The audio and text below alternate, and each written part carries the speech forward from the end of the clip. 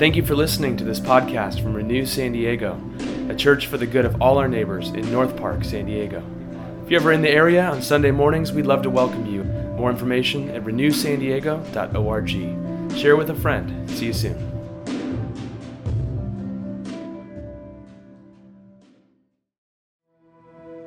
The reading today is from John chapter 6, verses 15 to 24. When Jesus realized that they were about to come and take him by force to make him king, he withdrew again to the mountain by himself. When evening came, his disciples went down to the sea, got into a boat, and started across the sea to Capernaum. It was now dark, and Jesus had not yet come to them. The sea became rough because a strong wind was blowing. When they had rowed about 3 or 4 miles, they saw Jesus walking on the sea and coming near the boat, and they were terrified. But he said to them, "It is I. Do not be afraid." Then they wanted to take him into the boat, and immediately the boat reached the land toward which they were going. The next day, the crowd that had stayed on the other side of the sea saw that there had been only one boat there. They also saw that Jesus had not got into the boat with his disciples, but that his disciples had gone away. Then some boats from Tiberias came near the place where they had eaten the bread after the Lord had given thanks. So when the crowd saw that neither Jesus nor his disciples were there, they themselves got into boats and went to Capernaum looking for Jesus. This is the word of the Lord. Let's take a moment for silent reflection.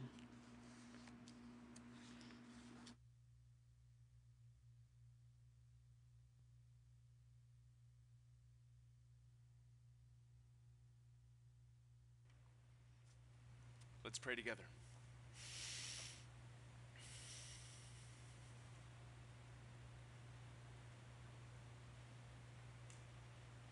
Gracious God, in this time of silence and reflection,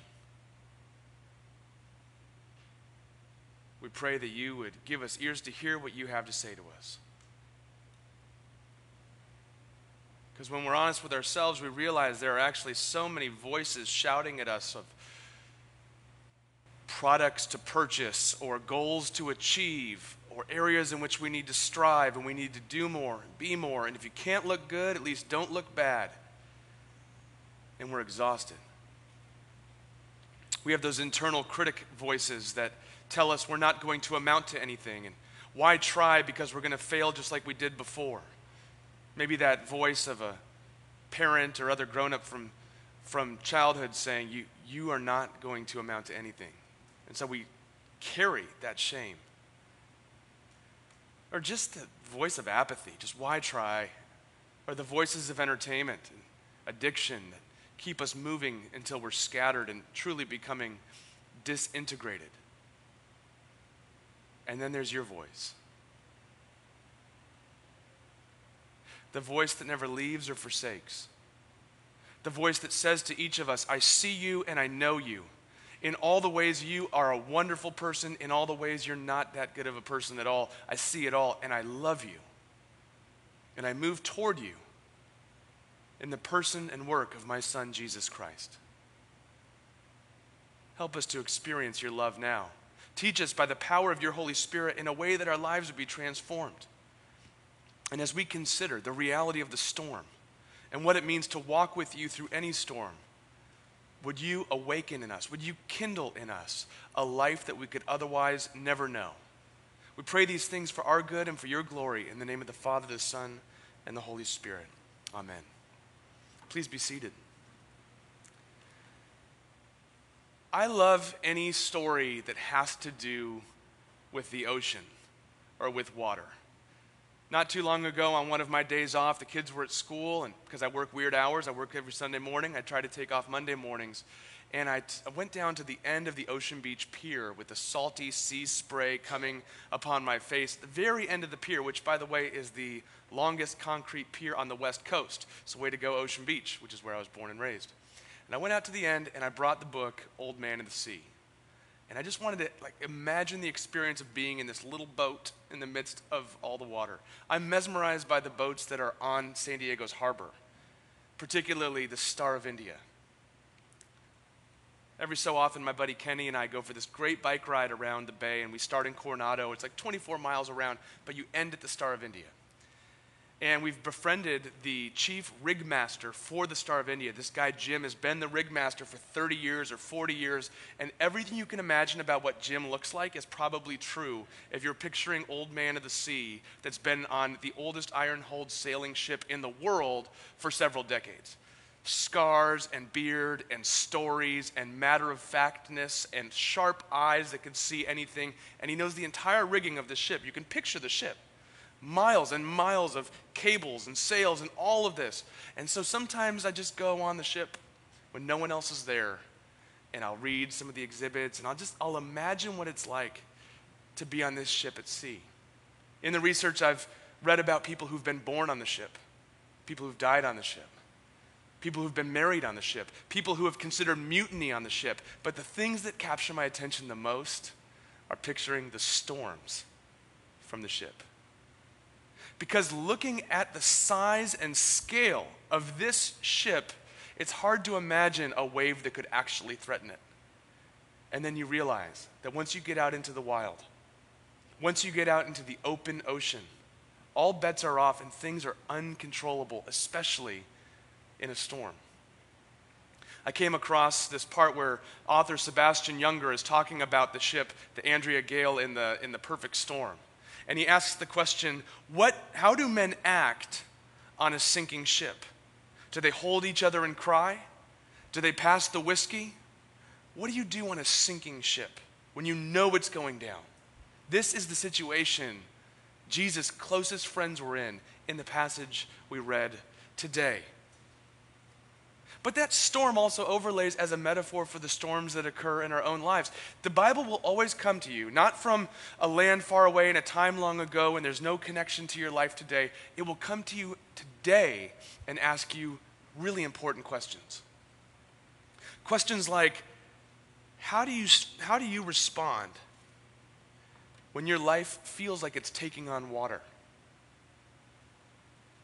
How do you respond when things are not getting better, but getting worse, and there's no end in sight? How do you respond when you just can't see the daylight, and you know you should be, but all you can see are the waves? Whether it's the way that you feel when you turn on your news feed in the morning, how many more days are we going to open up whatever your browser is and watch Russia amassing troops and arms and bombers on the edge of Ukraine while just saying publicly we have no intention of invading Ukraine? How many days are we going to see this? And it raises anxiety. It reminds us that we traffic in a world that is uncontrollable and often dishonest. Or we look in our own country, where one particular political party begins to call the January 6th insurrection at the Capitol a legitimate act of political discourse. And then others in the own party have to come out and say, hold on, no, I was there. They tried to kill me. This is not legitimate public discourse.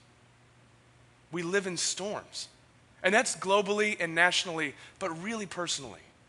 Just when you look in the mirror and you think about the ways that your own life feels like it has a tendency to come undone. Did you ever notice that in any aspect of your life that's important, your closest relationships, your career, your health, if you do nothing about it, if you don't work at it, does it naturally get better? No. I mean, this is the second law of thermodynamics, right? Entropy, decay, all things move toward chaos. You're trying to hold your life together. And then there's that voice when you look in the mirror that says, if the other people around you really knew how little you have it together, they'd laugh at you or they'd run. How do you deal with that feeling in your life?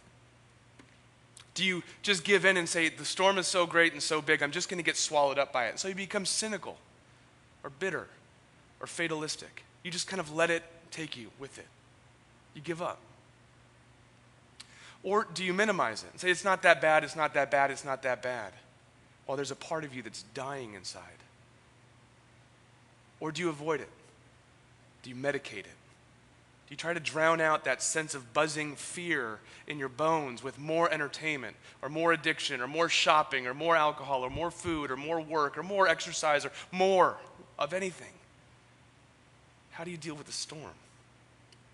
Now, the Bible is honest about the storms in life. The Bible comes to you and does not claim that if you believe and trust Jesus, you will no longer have storms or difficulties in your life. It's a guard against abusive and toxic spirituality that says if you just believe in the right way and have enough faith in your life, then everything will go your way. And therefore, if everything's not going your way, it just means you're not praying right. The Bible says that's nonsense. These people loved Jesus and he loved them, and they still experienced a storm. The Bible does say that there will be storms in your life. I don't have to prove that. You know there are storms in your life. There will be difficulties in your life. And Jesus promises, I will walk toward you in the midst of the storm, and I will walk with you, and I'll even get in the boat. I mean, let's examine what happens here. Let's just look at this through three lenses. The lens of the storm itself, the disciples and their reaction to it, and then what this sign actually points to. Because remember, we're looking through the different signs in the Gospel of John. And a sign always has value in that it points to something else, right? There's a great new sign. As an Enneagram 7, I like this sign. It's just down 30th Street, about 4 blocks, and it says, breweries, restaurants, cafes, and fun. And there's an arrow pointing ahead. I love our neighborhood. Now, the value of that sign is diminished if I stand in front of the sign all afternoon and just look at the sign. I need to follow where the sign is pointing to if I want to get to all that fun.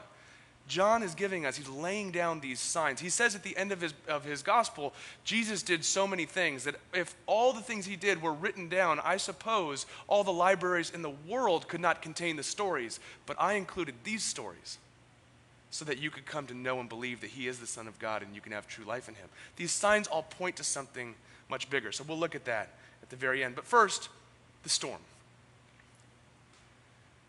One principle that anybody who spends a lot of time in the water, especially the ocean or a big sea like the Sea of Galilee here, they will say, you never enter the same water twice. Because the weather systems, the currents, the topography of the bottom, it all changes. There's a place where we used to jump off the cliffs in Ocean Beach growing up, this great cliff jumping spot. Kids, if you're watching, you should totally not do it. It's a mistake I made, never do it. It was so much fun. And I remember one time we were jumping at a spot we knew was clear down below, and so we didn't check. No need to check. We know this spot. But there had been a big storm. The storm was so big and powerful, it moved a boulder into the area where we jumped, just several feet below the surface. And one of us jumped and really got injured. Storms make the water unpredictable. The people I swim with in La Jolla Cove, many are retired Navy SEALs and world record holders for swimming long distances, from Long Beach to Catalina Island.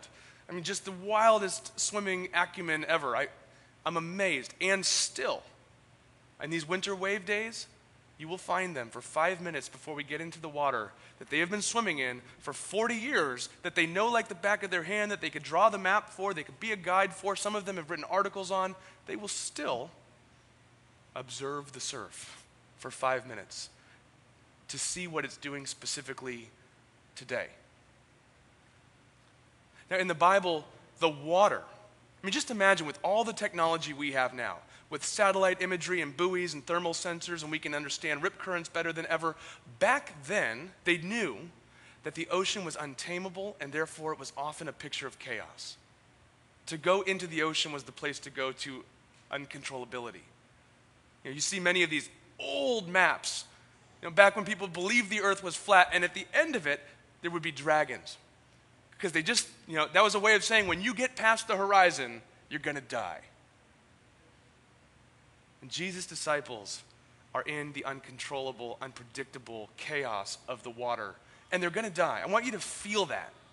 Now, I could go on and on about how the Sea of Galilee is 700 feet below sea level, and these amazing gusts can cause these flash storms that will erupt quickly and violently. And to this day, there are ancient ships on the bottom of the Sea of Galilee that are constantly being found. But I also want you to hold. Do you remember what Jesus' closest followers' day jobs were? They were fishermen. This is a group with a lot of fishermen in it. They weren't all fishermen, but at least there's enough that you can go, hey, have you ever been through something like this? Have you ever seen something like this? What do we do now? Stick close to him. He knows how to handle himself with this sort of a boat, whatever. And they're terrified. You know, I always say when I fly in a small plane, and small planes are just so bumpy. And I don't know, I guess I discovered this 20 years ago. I internally want to panic pretty quickly when a plane gets bumpy at 15,000 feet. So I learned, don't panic unless you see the pilot panicking, because the pilot's used to all this stuff. Before Jesus gets to the boat, the pilots are panicking in the midst of this storm.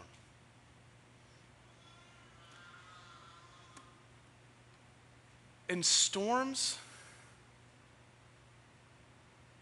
can also compound when they reveal other obstacles or difficulties in our life. Here's what I mean by that. There's this rock. I call it Shipwreck Rock. It is between the coast of San Diego and Cabo San Lucas on the west of the coast that is notorious for sinking ships in storms because it lies several meters below the surface of the ocean. And when ships get into the big peaks and troughs of the waves, a huge rock that is sharp, that was previously hidden by the surface of the water, hits that trough of the wave, the ship slides down and gets pierced like a harpoon, and they sink. The waves reveal an obstacle that makes everything that much more uncontrollable. And so maybe you go through the storm of experiencing difficulty in a relationship, or loss, or uncertainty in your career, or feeling like you're just stagnant right now because the whole world is on semi-pause because of this prolonged pandemic. That's a storm. But then you turn to things like addictions that promise to help you, to comfort you, to console you, or at least entertain you until we can figure something out. That becomes Shipwreck Rock. And the storm has revealed something deeper in your life, and now you're coming undone. Where are you experiencing Shipwreck Rock right now? Or sometimes we have, as we described earlier, the perfect storm, a compounded storm. That storm occurred in October of 1991 when the Andrea Gale was about 500 miles off of New England in the Atlantic Sea. And there was a cold front coming down from the Canadian border, and there was a high pressure front that was coming from southeastern Canada. And they were beginning to create the perfect storm right when tropical energy from Hurricane Grace came up to add all the energy that it needed to turn into something that no one could live through. And I think right now, sometimes it can feel like, just with the everyday pressures of staying afloat, and then you have social pressure. Maybe you're not getting along with somebody in your family. Maybe some of the people that you thought you agreed with on things in this world, now you're realizing you not only disagree on really important things, but you're beginning to wonder who they are and how they could believe the way that they do. Maybe in the midst of this season, you're feeling more alone. And then you have health difficulties or difficulty in your career, and it becomes this perfect storm. And you feel like you're underwater. Scripture is honest that life often feels like a storm. And the question is, where is God in the midst of the storm? What is Jesus doing while these people are terrified and going underwater? He is moving toward them. He's walking toward them. Which brings us to the disciples, who are in this storm. They've been rowing for 4 miles. That's a long way to row. And they're losing ground. There are very few things more terrifying than being in a rip current, because you are swimming as hard as you can and you're not moving. In fact, you're moving backwards. Life-saving aside, if you're ever in a rip current, swim parallel to the beach. Don't fight it. You can't fight the ocean. Swim parallel, you'll get out of it, and then swim to the ocean when you can. That could save someone's life right there. But anyways, they've been rowing for 4 miles. They're losing ground. And then they see Jesus, and they're terrified. Other accounts that could be other perspectives on this particular scene give us some idea of why they were terrified, but John doesn't. He just says they saw Jesus coming toward them and they were terrified. We don't know if they were terrified because they didn't recognize him, or because they didn't expect him, or because they did recognize him and they realized we're in the presence of something that is so powerful we could never imagine, and we're terrified. Here's the point. Jesus could be near you in the midst of the storm, and you don't even recognize him, and you're still terrified. And note his response in verse 20. It is I. Don't be afraid. Jesus' response is not, you've already seen the other signs. You've seen the joy and the help and the care that I provided by changing water into wine at Cana. You know I have power over nature to some degree. You've seen me heal the official's son with just a word. You've seen me heal the man who was paralyzed for 38 years, showing that I am the healing water. Why are you doubting me? He does not say any of that. He doesn't shame them and say, just man up. You're fishermen, for crying out loud. You're embarrassing your family. Stop it. He walks up to them in the midst of the storm, in the midst of their fear, and says, it is I. Don't be afraid. But it gets even deeper than that. Because the English translation is, it is I, don't be afraid. But in the Greek in which John recorded this, the word for it is I is ego eimi. I am. I am. Don't be afraid. This echoes Yahweh's response to Moses when the Israelites were in slavery in Egypt for 400 years. And God says, Moses, go to Pharaoh, the most powerful person on earth who will eat you for lunch for even looking at him wrong. Go to him and say, let my people go. And Moses is terrified. Why should I? How can I? Who am I to do such a thing? And God's response is, I am. Will be with you. The God who is always present, who will never leave you or forsake you, who is with you in the midst of the storm, it is I who will be with you. And so here Jesus is in the storm, not saying, don't be afraid because I'm a pretty awesome teacher. Don't be afraid because I'm a pretty good junior level miracle worker that can draw a crowd with a good sermon. Don't be afraid because the same power of God that can bring people out of slavery into liberation, that can feed people in the wilderness, lead them to the promised land, who can bring the Israelites safely through the Red Sea, that power is standing in front of you in the midst of the storm. And that's why you don't need to be afraid.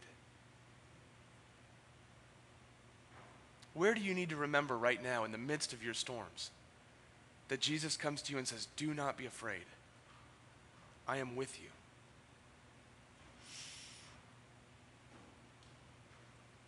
And I love their response. How did they respond? Next, they wanted to take him into the boat. Note, the wind is still blowing.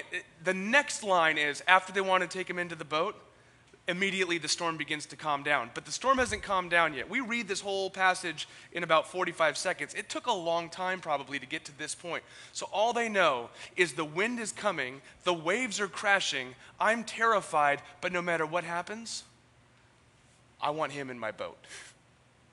It's a way of saying no matter what happens, I want to unite my life to his. No matter what happens, I can trust him.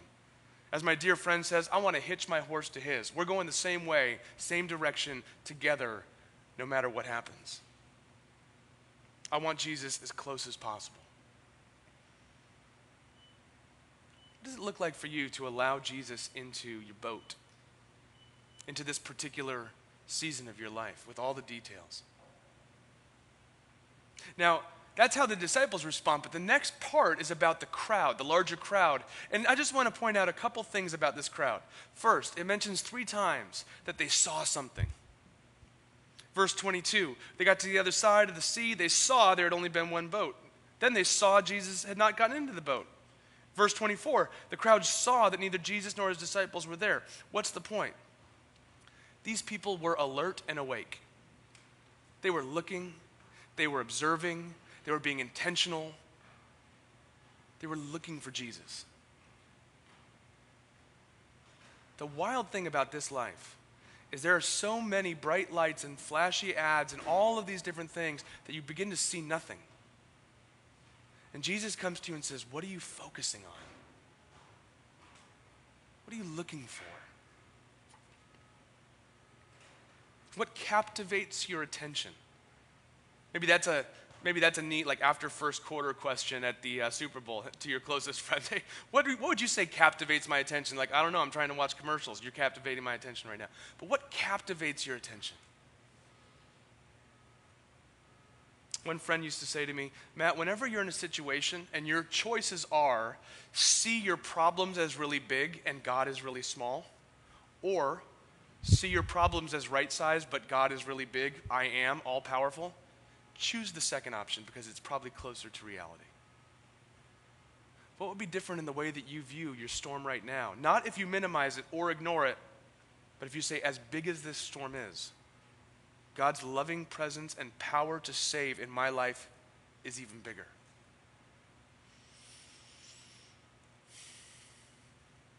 So what do? The crowd came near and went looking for Jesus. Those are both actions. They came near, they moved themselves, they propelled themselves somewhere, and they went looking for Jesus. In other words, the spiritual life is active, not passive. It's intentional, not accidental. That's one of the roles of a good faith community, is to give you compasses and maps and company to move together as we go looking for Jesus. That's why we have Sunday morning with word and sacrament and community together, community groups in the week, midweek prayer gathering, so that you have resources to go looking for Jesus. And I'll tell you this, this is why the church exists. If there are resources that you don't have right now that you feel like you need to go looking for Jesus more, there are questions that you want to ask, parts of the Bible you want to study, things you want to talk through in your life, I, as your pastor, am committed to you. I'm easy to get a hold of. This church is committed to being a resource for you. How are you opening your life to Jesus' presence, power, and love right now? And I want to point out that in both situations, whether we're focusing on the disciples in the boat or the crowd on the shore, it's always referred to as they and them. Don't miss this. It's always plural. As one friend says, Christianity is inherently plural. The spiritual formation discipline of our lives best operates when you're in the company of a trusted community.